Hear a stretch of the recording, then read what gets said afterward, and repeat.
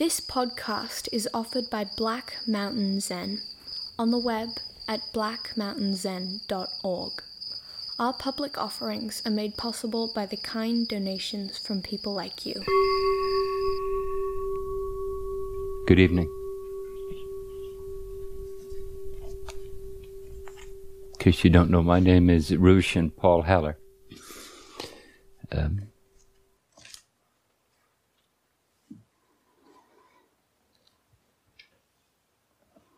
I was just thinking that crosses two traditions, the given name in the Buddhist tradition and the given name in my family of origin. What I'm going to talk about this evening is I'm here teaching a workshop called The Path of Wholeness, and that's what I'm going to talk about. And I was just thinking, the word path in Buddhism, in particular in early Buddhism, marga, it has a dual characteristic to it. On one hand, it's following a heritage, following a tradition, like a disciple. Disciple follows a tradition. And then in another way, the other part of it is you make it up, because every set of circumstances is unique. Every person is unique. The challenge, especially in the heritage of Zen, the emphasis in Zen is the authentic expression of the essence of the teachings in the moment, in the situation you find yourself in, that you're part of. So both of those in the path, the following and the creation of it in the moment. And I was thinking, well, my name carries that, My name carries both my heritage, in my origin, and this life I've chosen for myself, or maybe it chose me. I'm not sure. So path, and then wholeness.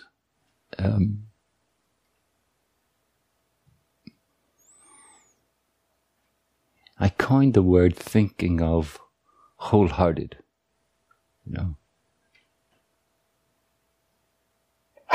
that human capacity that we're all capable of being wholehearted about what we're doing.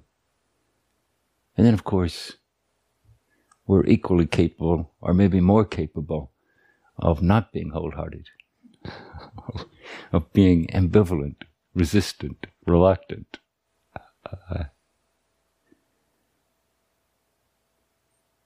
But it seems to me, in the path of authenticity, we're in search of wholehearted expression. And it's an interesting notion because, as Dogen Zenji said, the founder of this style of Zen in Japan, he said, no one can force it on you, and you can't even force it on yourself. You can't force yourself to be wholehearted. You can force yourself to comply with what you think you should do, or with what someone else thinks you should do. But that falls short of wholeheartedness. So the path of wholeness, and then of course wholeness has other connotations to it too.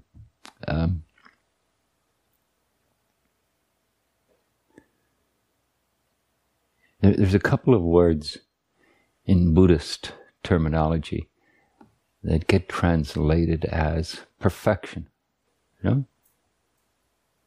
like paramita. The standard translation is perfections. In our style of Buddhism, we have 6. Dana, giving, ethics, patience, energy, concentration, and insight. Yeah.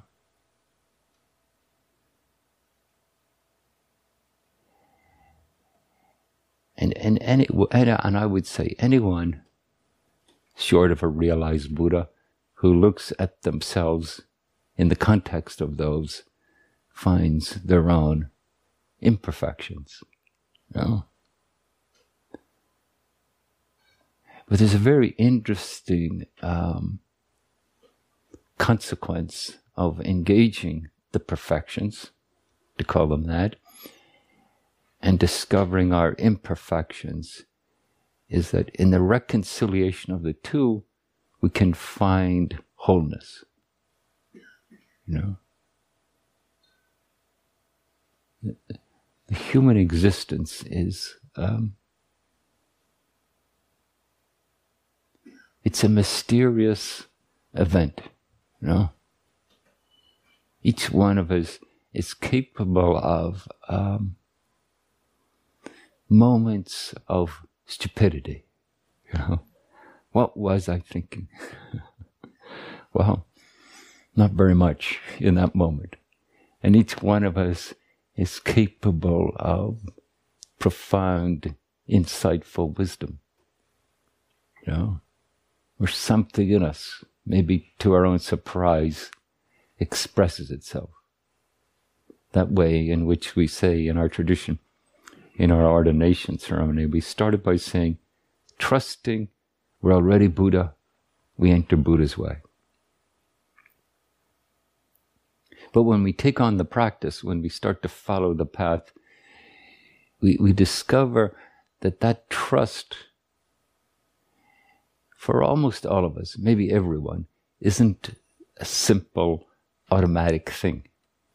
It's we earn our own trust through our own efforts. We strive with the perfections, discover the imperfections, and learn in the reconciliation how to trust the human being we are, and to trust both its imperfections and its Buddha nature, its innate wisdom. You know? That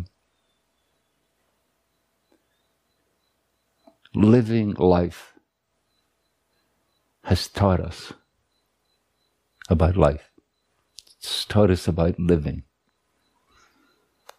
And then also, we were born into this world with the capacity to be human.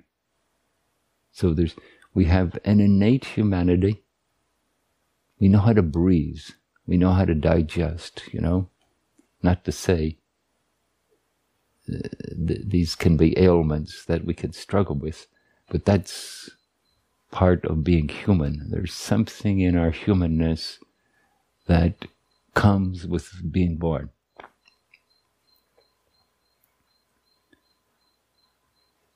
There's something that's learned that often we don't know what we've learned until we engage it with mindfulness, until we engage it with awareness, and then we see what it is we know. And also, sometimes it's more than just awareness. It's being confronted with life's challenges. No. And if you think about spiritual traditions, you know, certainly all the contemplative traditions, they have a rigor. And certainly in Zen we have a rigor, you know. Maybe not so evident in the summer. Maybe it is evident in the summer. I was thinking, you know, before we put in these wonderful fans, the Zendo in the warm evenings like this could cook, you know. You'd come in here to sit zazen and cook in the heat, the humidity, being wrapped in your robes, I often thought the awakening moment of those evenings was when you got to walk back outside into the cool air.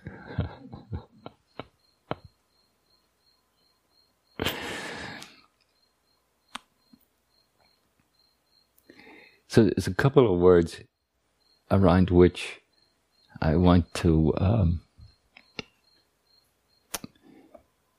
formulate my notion of the path of wholeness. And the first word is original,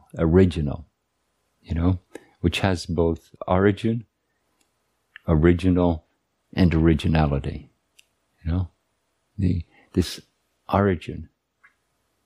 And in this origin, not so much the particulars of the tradition, but what those particulars are getting at. When we engage in awareness, the word Zen comes from the Sanskrit word for absorption. To be absorbed in being in any moment. This is what Zazen is. It's absorption in being in the moment. Whether it's seated, activity, or any other version of human endeavor.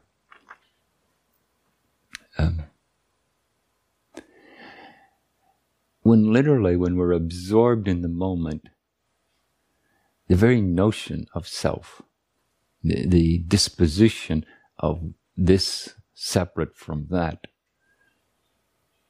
is forgotten. And in that forgetting the self, the habits of the self, the deep concern of self-survival, in the many forms it can take, Self-survival evokes most of our negative emotions.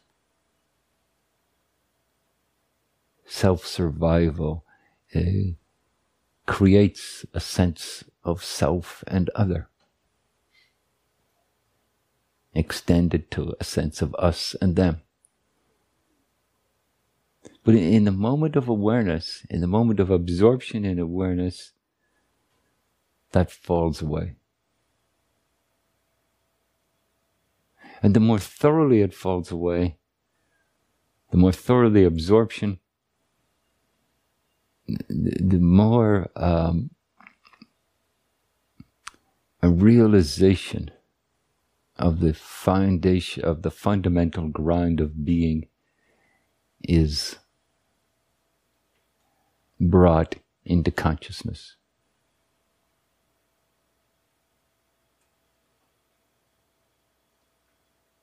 And of course, it's no trivial matter. That degree of absorption is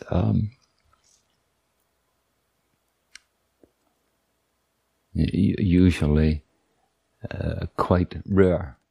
As a sustained experience, as a momentary flash, we're doing it all the time.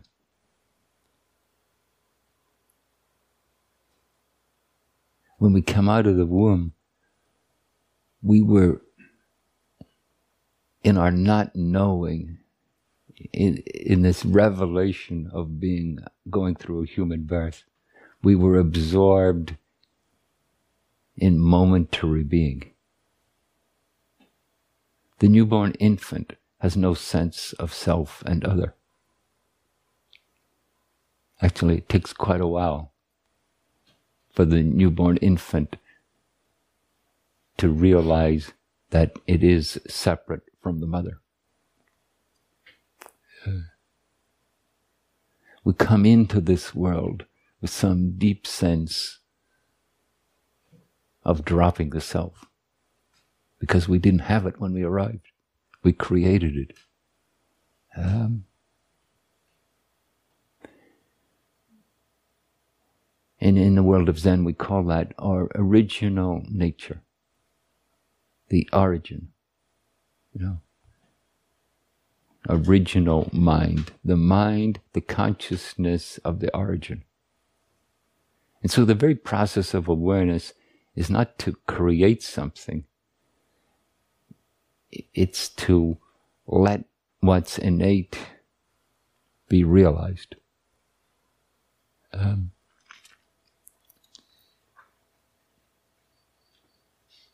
so in the workshop, I've been trying to entertain the participants by giving them different exercises about how this can be experienced. And I hope they were entertained. And then the word original, when we drop the self, and then we resume the self, there's an opportunity to see it anew. Most of the religious or spiritual traditions and religious traditions, they have this sense of rebirth. This going through a shift in consciousness where we arrive back where we started from, but we experience it anew. So we drop the self, and then we resume the self. But when we've let the moments of awareness register, what we've assumed, the world according to the self, that we've assumed as reality, is now seen as a construct. Or more realistic, we have glimpses of that. We have some sense of that way of being, and we're still caught by the adamant assertions of the world according to me. So I read all that into this poem by William Stafford. It's called Being a Person. Be a person here. Stand by the river. Invoke the owls. Invoke winter, then spring. Let any season that wants to come here make its own call. After that, sound goes away. Wait. How you stand here is important. How you listen for the next things to happen. How you breathe. The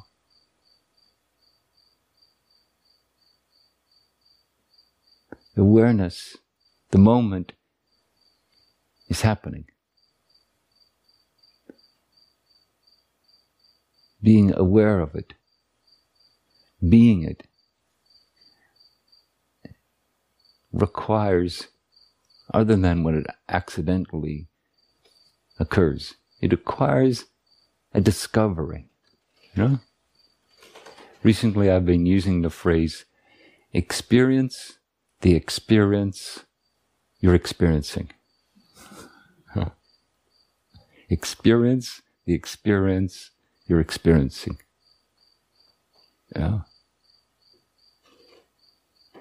It's already happening. Maybe you like it, maybe you don't like it. Maybe you have opinions about it, associated thoughts, emotions. But it's entering into the now, enters into original mind, enters into the origin of being. In the tradition of Zen practice, this is always close at hand. Someone was pointing out to me today, they were saying, well, you guys have altars all over the place. And, well, And I said, yeah, we do. It's a way to try to remind ourselves, okay, this is a practice place. Going to the bathhouse, going to the toilet, going to the kitchen, going to the shop, going to the zendo.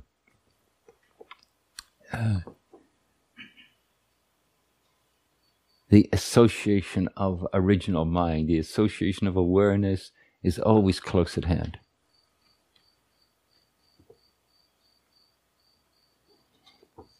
And then William Stafford goes on and he says, in a kind of wonderful, poetic way, a slow bubble rises through the earth and begins to include the sky, stars, all space, even the out-racing, expanding thought. Come back, hear the little sound again. Each moment, even though our human consciousness can think of the whole universe, each moment has a particularity. The sound of the creek, the chirping of the crickets. Suddenly, this dream you're having matches everyone's dream. And the result is this world. If a different call came, there wouldn't be this world, or you, or the river, or the owls calling. How you stand here is important. How you listen for the next things to happen, how you breathe.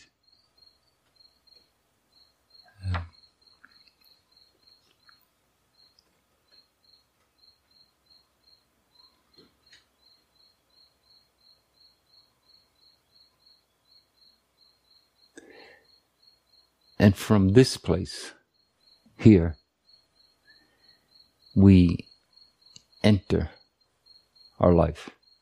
We enter the next moment. We enter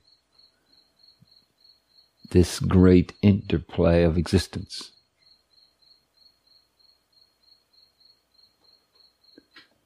In the Zen terms, we say, not knowing is most intimate. Just assuming you know what's going to happen. It's just assuming it's a repetition of what happened before. You know, we in coming back to now and letting that touch us deeply, letting the wisdom of that, the insight of that, inspire us. You know, when we do that, there's a kind of vow or intentionality that comes up for us. Yeah. Maybe vow is not such a helpful word because it's so easy to associate with should, you know. But in the functioning of the Tao, the way, the path, we're attuning with the nature, the natural order of what is, you know. You know, the disciple follows, and the disciple has a discipline. But the discipline of the Tao, it's evoked through the nature of what is. Physical health has a discipline. You know? What you eat, how you exercise, how much you sleep, many things. You know? It has a discipline. But it's not independent of the physicality of being. It's evoked through being in harmony with the physicality of being. And we could say the same with mental health. No? It has its own request in terms of creating that harmony. And we could say social health. No? You know, we just see across our planet the ways in which we create us and them, and then we, by strange coincidence, think what us think and what us want is what should happen. And what they think and what they want is inferior. You know? But when we just say it like that, I mean, we just know that's close to absurd, you know. We share this planet, you know.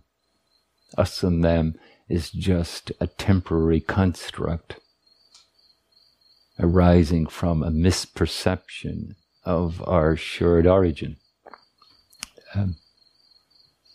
So, social health, you know, the coming into harmony and accord with our interbeing, you know. And then we can even say environmental health, you know, coming into harmony and accord with our interbeing, with the planet, with all the life forms on the planet. So the heritage of the discipline in Zen has this flavor to it, you know. In Zen monasteries, you'll find,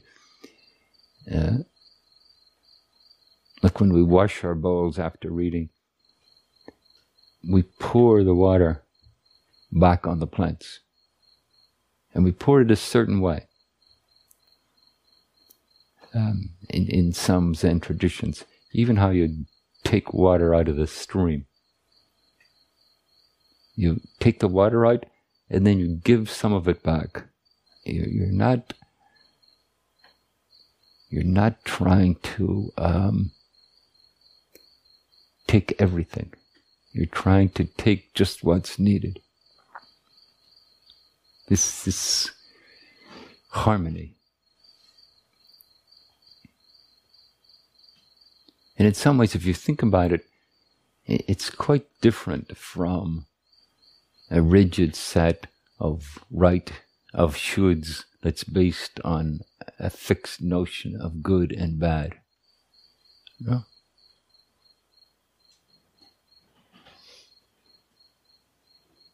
And so, even though we might say, in the expression of originality, you know, like the founder of this school of Zen, you know, he coined the phrase beginner's mind. You know, in the beginner's mind, there are many possibilities. This originality, this making it up as we go along. And then the process of making it up and discovering these harmonies,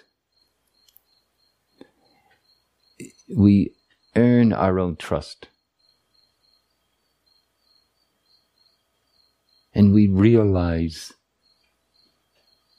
our own intrinsic nature, you know. That as we do this, something within us blossoms. Something within our shared being blossoms. Something within our societies blossoms. Something within our interbeing with the whole planet and probably beyond blossoms. And then the other word I wanted to mention was integrity, you know, which has also integration. You know? That as we live in harmony, this integrity is being expressed. You know, we're expressing the oneness of being. You know, when we meet others with compassion, with the realization that their welfare and our welfare is intertwined. You know?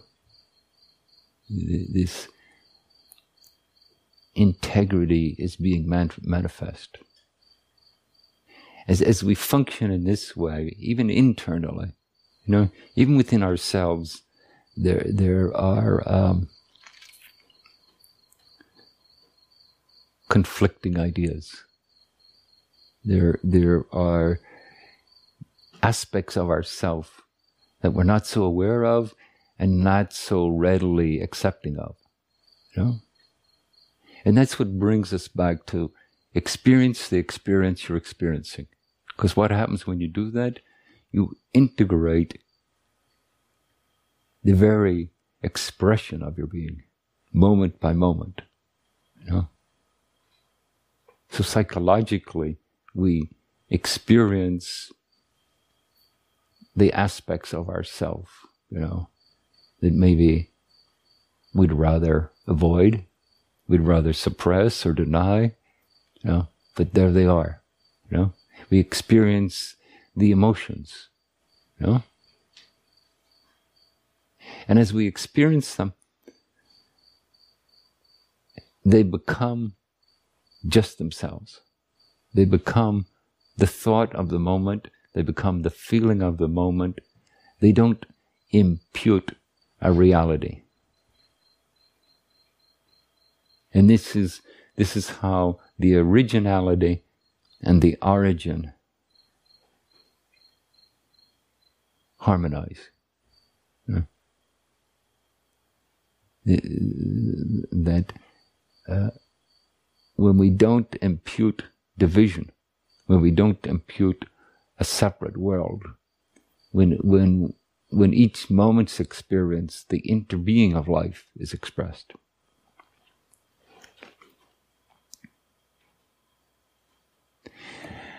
But on a human term,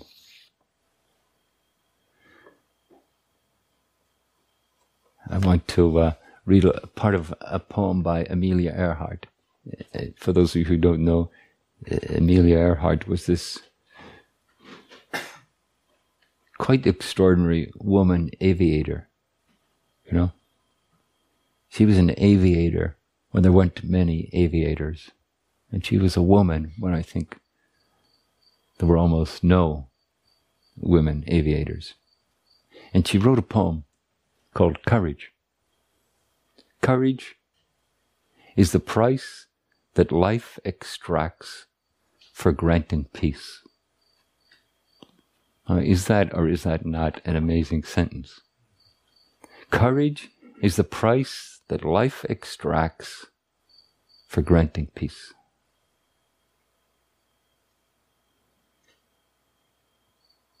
No release from little things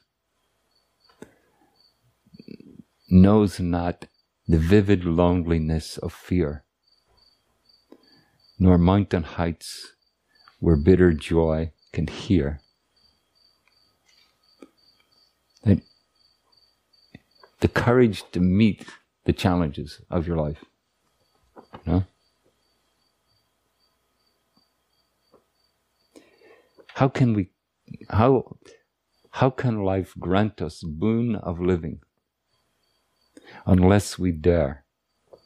Each time we make a choice, we pay with courage to behold the resistless day and count it fair.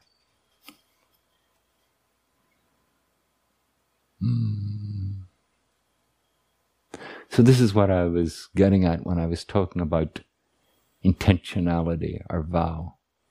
Some way that this opportunity to be fully alive, it asks of us a wholeheartedness. It gives us this exquisite opportunity, you know. In the workshop today, we working off a poem by Mary Oliver. We worked in a writing exercises with these two phrases. And when I die, I want to say. And then the negation of it, and when I die, I don't want to say. No.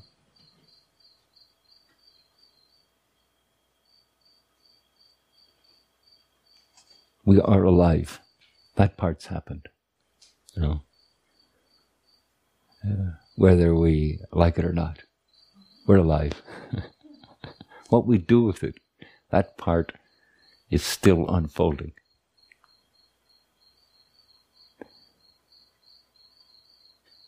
This originality, this dipping into the origin of each moment existence, this coming forth wholeheartedly. How do we do that? What is the path of wholeness? And of course, these are just what I've just said in the last 40 minutes. These are just my ideas, right? For each of us to search around and find the expression of the request of life, and I would say in a way that's truly inspiring, And I would say to you, don't settle for should, Should has its place, but it's a limited place.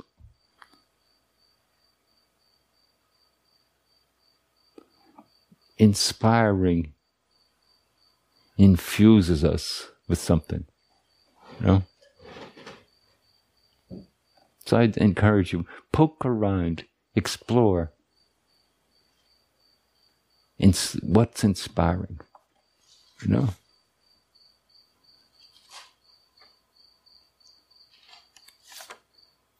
Courage is the price that life extracts for granting peace.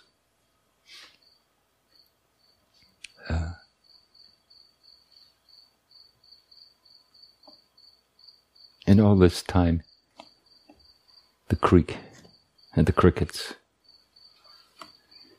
and the fans whirring,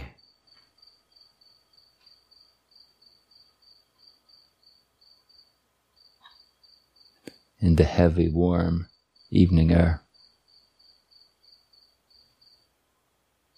And inside, the heart beating, the diaphragm moving, the lungs expanding and contracting. The mind hearing and thinking.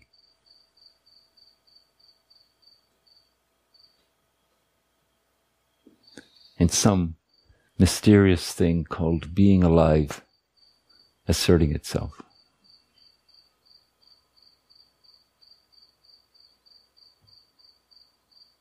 How curious. Thank you.